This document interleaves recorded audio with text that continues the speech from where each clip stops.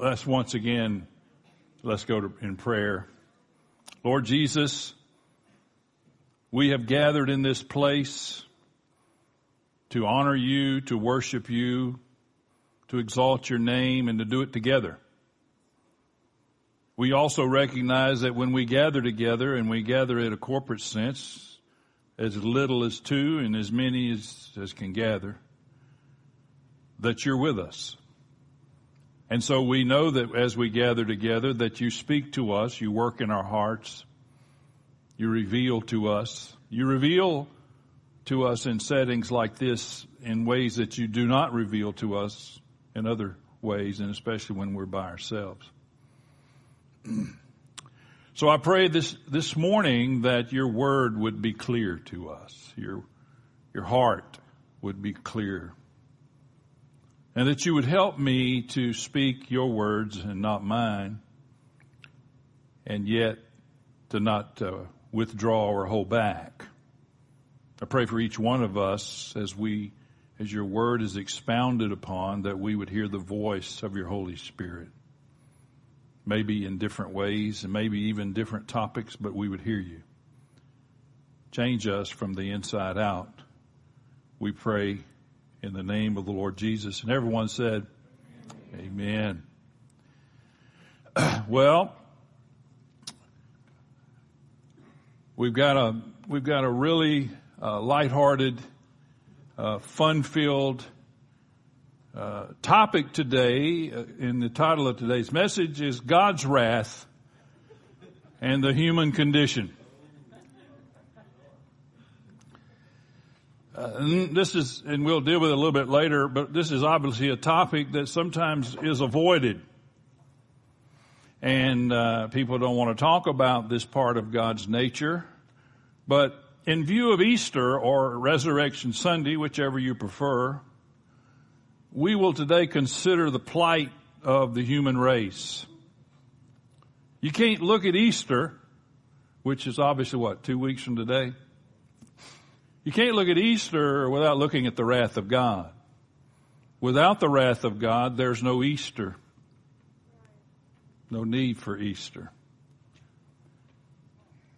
And until we fully understand, fully grasp God's wrath and the human condition, we really can't fully grasp the truth and the impact of the resurrection. Until we really see the wrath of God towards the human race, we really can't see what happened on Good Friday. It's funny we named it Good Friday. It's good for us. We really can't see what that means to us until we understand what really happened on that Friday or Thursday and what really happened on that Sunday morning. We really won't appreciate Easter or the cross, which may be why there is a neglect sometimes today in pulpits. There's a neglect of preaching the cross. People are afraid to preach the cross. They're afraid to talk about the cross because it doesn't make us feel good. Now, I want you to know today that we're going to deal most of the day with God's wrath. The intention for that is to not make you feel bad. As a matter of fact, the more you see what God's wrath really is and why it is, the more I hope it makes you feel good. I'm not wanting to make you feel sad. I want you to be glad. Because as the old African American preacher said, it may be Friday, but Sunday's coming. Amen. Sunday always comes. We will deal in the future we will deal with the rescue by the Lord Jesus out of this plight of the human condition. We will deal with a few verses and a few thoughts today so you don't leave here feeling like a worm. But let me just say this in all seriousness.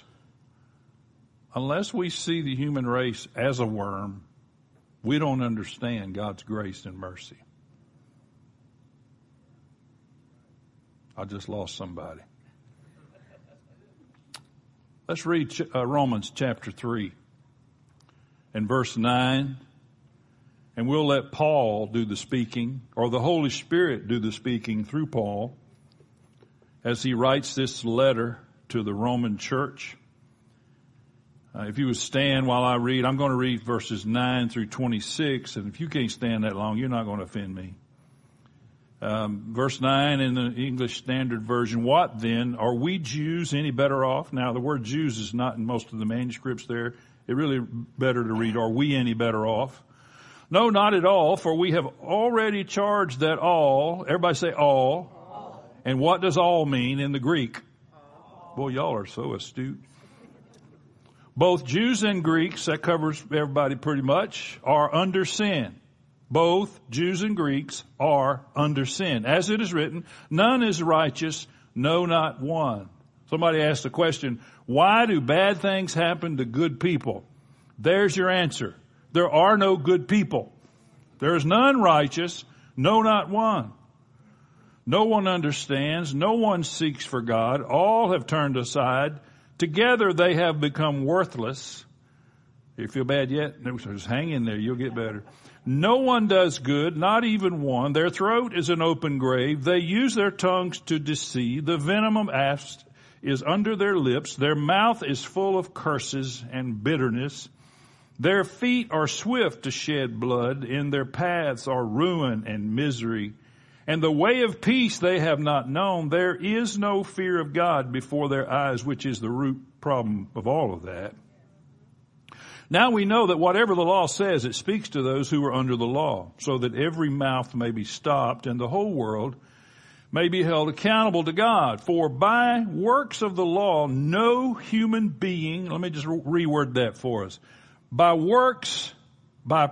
human works, no human being will be justified in his sight. There is nothing, say nothing, you can do to present yourself justified before God. No amount of good works. Since through the law comes knowledge of sin. Verse 21. But now the righteousness of God, this is the better part over here, so just hang in there. Now the righteousness of God has been manifested apart from the law, although the law and the prophets bear witness to it. The righteousness of God through faith in Jesus Christ for all who believe, for there is no distinction. And verse 23 tells it, for all have sinned. Everybody say all. All. I think you know what that means. All have sinned and fall short of the glory of God and are justified by his grace as a gift through the redemption that is in Christ Jesus, whom God put forward as a propitiation by his blood to be received by faith. This was to show God's righteousness because in his divine forbearance he had passed over former sins. That's another topic I can't take time to deal with. It was to show his righteousness at the present time so that he might be just and the justifier of the one who has faith in Jesus. You can be seated. Lord, help us. Paul makes no bones about it. Paul does not sugarcoat his message to the Romans. There is none righteous. Now it's interesting that in that passage he takes several passages from the Old Testament and put them together, Psalms, some others. But the bottom line is that at the end of the day, in the sense, now I know there are good people who do good things. You know, I read yesterday or today that the University of South Carolina women were in a game, I think against UCLA, and one of the UCLA players was injured, fell down on the floor, was writhing in pain. For whatever reason, the referee didn't have eyes in the back of his head, or her head, I don't know. They didn't stop the game for the lady who was injured. And so South Carolina had a 5-on-4 advantage on a fast break. But instead, Coach Dawn Staley called timeout to allow them to tend to the other team's player. Doesn't happen much in sports. Well, that's a good thing. It's not going to get you to heaven, but that's a good thing. There are none righteous as we stand before God. None righteous. No, not one. We are all infected with a deadly virus. It's not COVID. Somebody, some going to have COVID, but there's something even deadlier than COVID, and that's sin. Every person who's born is born infected with this virus. It entered the human race in the garden. When that old deceiver tempted Eve and Adam stood right beside her. Remember, the Bible says Eve was deceived, but Adam wasn't. Adam chose to do a stupid thing. And when they partook of that forbidden fruit, sin became a part of the human race. And so down through the generations, the sinful nature has spread and continues to spread throughout the human race through propagation. Paul again writes in Romans 5, death spread to all. There's our word all again. It doesn't leave anybody out. Death spread to all men, and that's mankind, because all sinned. James, the brother of our Lord, wrote, sin, when it is fully grown, brings forth death. Sin is a killer. Sin, my wife said yesterday, why do we get old? Why does all this, well, for one thing, gravity. But I said the main problem is sin. It started in the garden. It continues. Paul writes, by one man's disobedience, y'all know who that was. It's interesting he didn't say by one woman. Again, she was deceived. He was not. By one man's disobedience, many, it's interesting it says many, were made sinners. And David even helps us with this as we look upon this virus that's been propagated down through the years through the human race. David, the psalmist, David, the one who God said is a man after my own heart, David, who was King David, who the Lord promised through covenant that one of his descendants would always sit on the throne. And today, David's descendant does sit on the throne, the Lord Jesus. This David wrote and sang, imagine singing this in a song. Behold, I was brought forth in iniquity. What if on Sunday morning, what if we sang that? Behold, I was brought forth in iniquity. Yeah, okay, that'd make me feel real good. And in sin, my mother conceived me. Now, I'm going to be gentle here, I hope. The conception was not, okay, let me say it this way.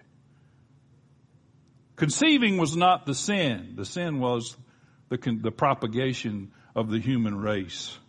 Because once the bloodline was tainted, every person who was born after that was also tainted and is tainted with the virus, the deadly virus called sin. Feel good yet? Sigmund Freud correctly concluded that out of the heart of man proceeds all manner of evil. Man is sinful from the top of his head to the bottom of his feet. John Calvin called this total depravity. I don't agree with everything that the reformers taught. I don't agree with everything that Calvinism teaches. But I am a partial Calvinist in that I believe in total depravity. Again, a person may be doing good things, but in the sight of God and standing in God's presence without the work of Jesus Christ, we have nothing to offer except total depravity. The poison of sin that was started and entered in the garden, it knocks the bridge out between us and God. I'm not a big fan of taking songs that someone has written and or recorded or both and redoing the song. I'm just not a big fan. I figure if somebody spends enough time writing a song, if you write your own doggone song, don't steal theirs and change the words. But having said that, somebody took the words to the bridge over troubled waters and changed it to say Jesus was the bridge over troubled waters, which is kind of trite to me. And again, I say, why didn't those folks just write their own song? But Jesus is that bridge that sin knocked out. In the garden, we see the devil tempting Adam and Eve with personal promotion. You know, we have met the enemy, and he is us. Personal promotion and personal elevation has always been a temptation that is easily rationalized. The devil said to Eve, What did God say? Remember, God didn't say anything to Eve. She hadn't been made yet. All right, is that for me? God told Adam. And then he made Eve, and Adam's responsibility was to tell Eve. But the devil said, look, if God doesn't want you to eat that fruit because you'll be like him. And what did Eve say? What does the Bible say? It's interesting what the Bible says. It says, Eve saw the fruit and thought that it looked good to eat. What is that? Rationalization. Oh, I'm going to eat it because it tastes good. No, that's not why she took it. She took it because he just told her, if you eat that, you'll be like God. The basic sin was then, and the basic sin today is unchecked personal ambition. Desiring to be equal to, or in a lot of cases, above God. Let's face it that we human beings have to resist the temptation of placing ourselves above God in our lives because we think we're smarter than him. No one would ever say that. I believe I'm smarter than God. No one would say that, but our lives say that. You've heard me quote Brother Charles who say, we all really love Jesus a lot and we're glad for what he did for us, but we don't really think he's very smart. Of course, if we did, we'd do what he said. This is the human race. At the moment in the garden of the departure from God's clear instructions, there was no, I got to get interpretation on this. It was none of that. It was you can eat that tree, that one over there, you can't eat it. Very clear. At that moment of departure from his clear instructions, a complete God awareness, remember, all they had was God. A complete God awareness was replaced with self-awareness and self-consumption. They were consumed. How else could they know they had no clothes on? They didn't care before. Why didn't they care before? Because they were 100% God aware and they were 0% self-aware. But in the moment that the deadly virus came into the garden and tainted the human race, the Bible says they became aware that they were naked and they found some fig leaves. Of course, God helped them out. And I hate to make Peter mad, but God killed some animals and made them some clothes. This is the condition of the human race.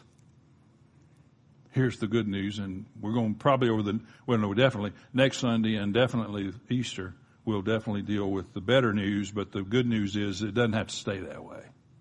But the news is that we were destined for God's wrath. Ephesians 2, just a few verses there. Ephesians 2, verse 1, I'm sorry. Paul writes, you were dead in trespasses and sins. So, well, that can be interpreted many ways. No, it can't.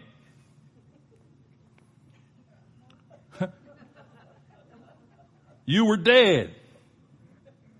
Why were you dead? In trespasses and sins, in which you once walked. There's some good news. You once, nor is in the past, you walked.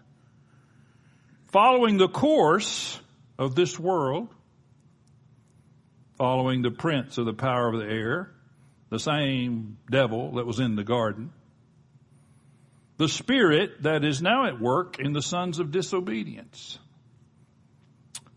among whom we, did you know Paul writes we there? He didn't have a mouse in his pocket. He was writing about everybody. We all, there's our word all again, once lived in the passions of our flesh. We all once lived in the passions of our flesh, carrying out the desires of the body or the flesh and the mind, and were by nature children of wrath. Here's like the rest of mankind. We were destined to be children of, we were destined for God's wrath. Why? Because we had a deadly virus called sin. He goes on to describe this condition just over in Ephesians 4.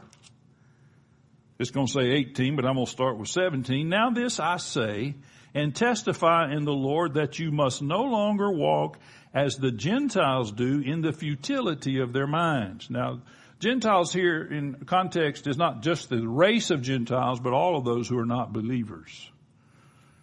As a matter of fact, in the old King James, it might have said pagans. It says they are darkened in their understanding, alienated from the life of God because of the ignorance that is in them due to their hardness of heart. They have become callous and have given themselves up to sensuality, greedy to practice every kind of impurity. Darkened.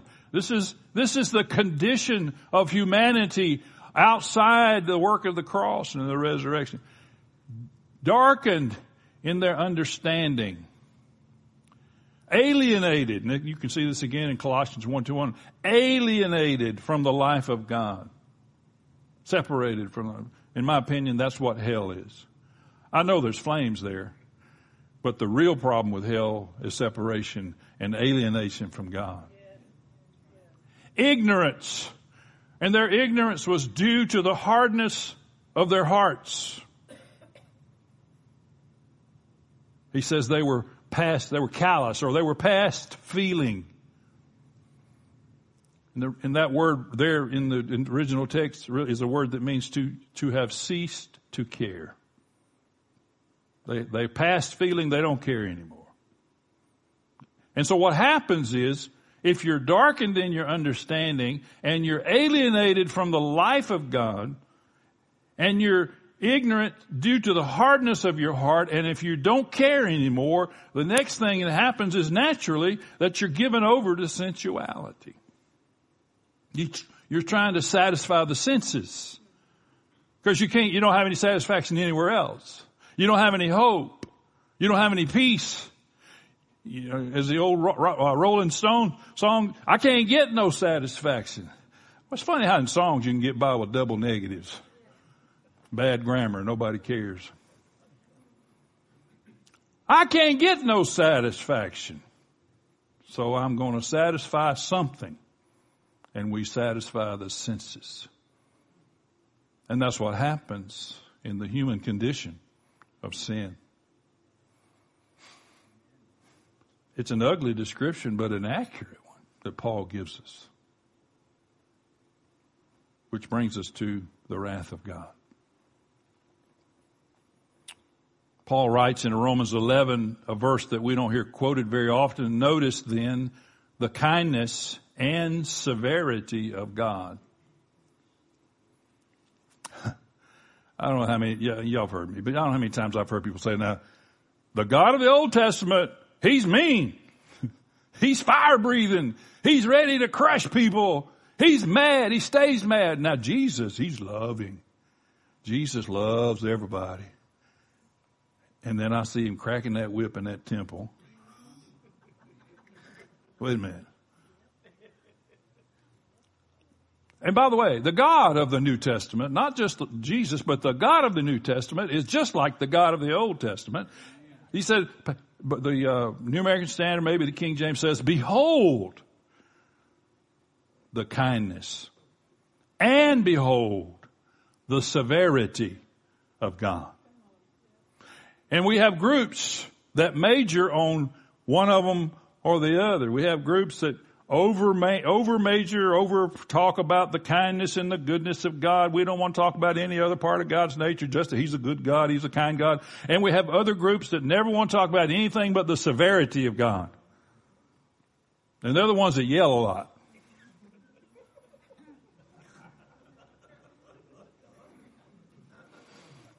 But if you want to know God, you better understand that He's a kind God, but there's also some severity that comes with Him. David Schrock with the Gospel Coalition says God's wrath in perfect harmony with all of His divine attributes is the holy action of retributive justice towards persons whose actions deserve eternal condemnation. There is no question that the human race, beginning at the Garden of Eden, deserved eternal condemnation. No question. Somebody said, well, no, I'm not going to say that. No. I will say this. The wrath of God, everybody say must. See, must inevitably come upon wrongdoing. And this, Lord help me to explain this. This is not because God's walking around with some wrath. It's funny I use the Bible for wrath. Maybe I ought to use something else. God's not walking around with wrath in His hand, looking for you to crush you with it. No, that's not it. God is God. And it's interesting that Schrock talks about all of His divine attributes.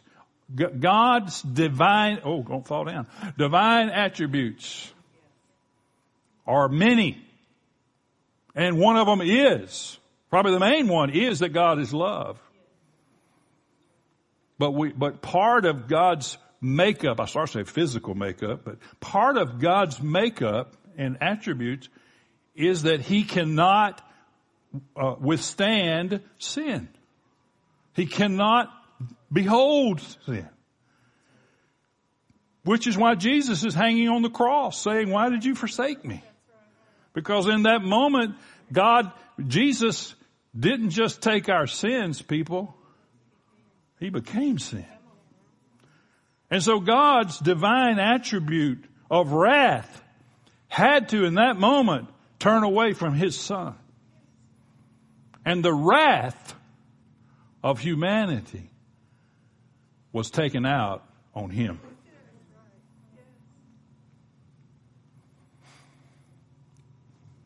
Wrath must come upon wrongdoing. Publilius Syrus said, when the guilty are acquitted, the judge is condemned. When the guilty are acquitted, the judge is condemned. Why is that? Because the wrath, the judgment has to be exercised. God's justice demands that the sinner be punished. Demands. Not because God is mean, but because God is God, and the entirety of who God is includes His inability to stand the presence of sin, and it must be punished. Or if not, God would be condemned. And we know that can't happen. J.I. Packer, another great theologian, summarizes it this way. God's wrath in the Bible is never the capricious, self-indulgent, irritable, morally ignoble thing that human anger so often is. It is instead a right and necessary reaction to objective moral evil. It is who God is. It is not what he does. The wrath of God. Of course, so my OCD won't let me look at that anymore.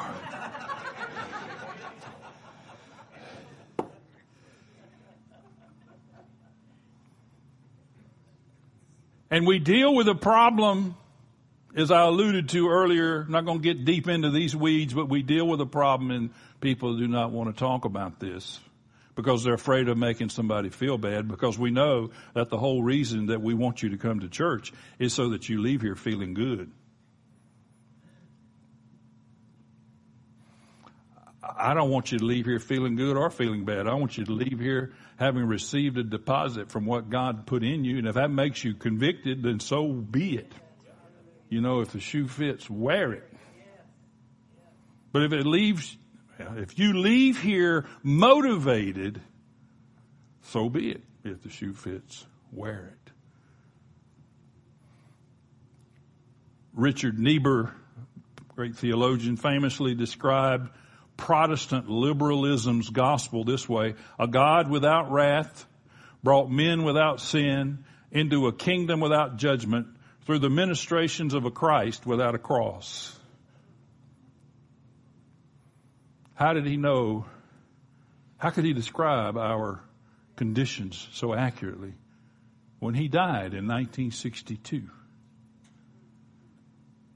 And yet here we are today, and we still deal with a gospel that has no cross, a gospel that has no wrath, a gospel that has no judgment.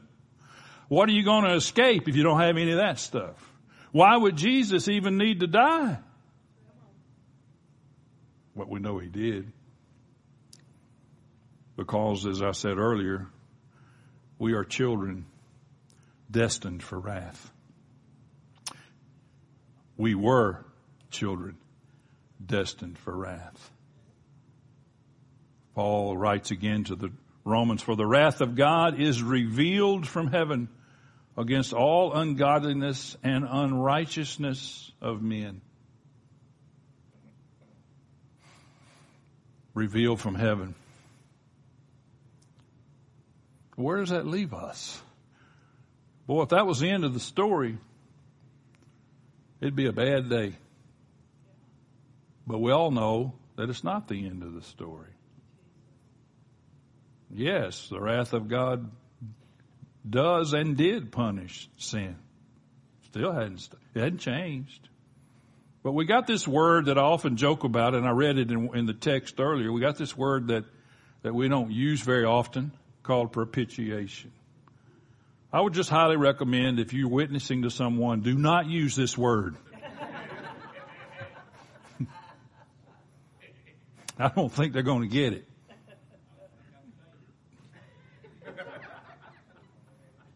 What is this word, propitiation? Well, there's many ways to describe it, but it's the appeasement of divine wrath by a sacrificial offering. The appeasement of God's wrath. So you can't get God to not exercise his wrath any more than I can get you to not breathe.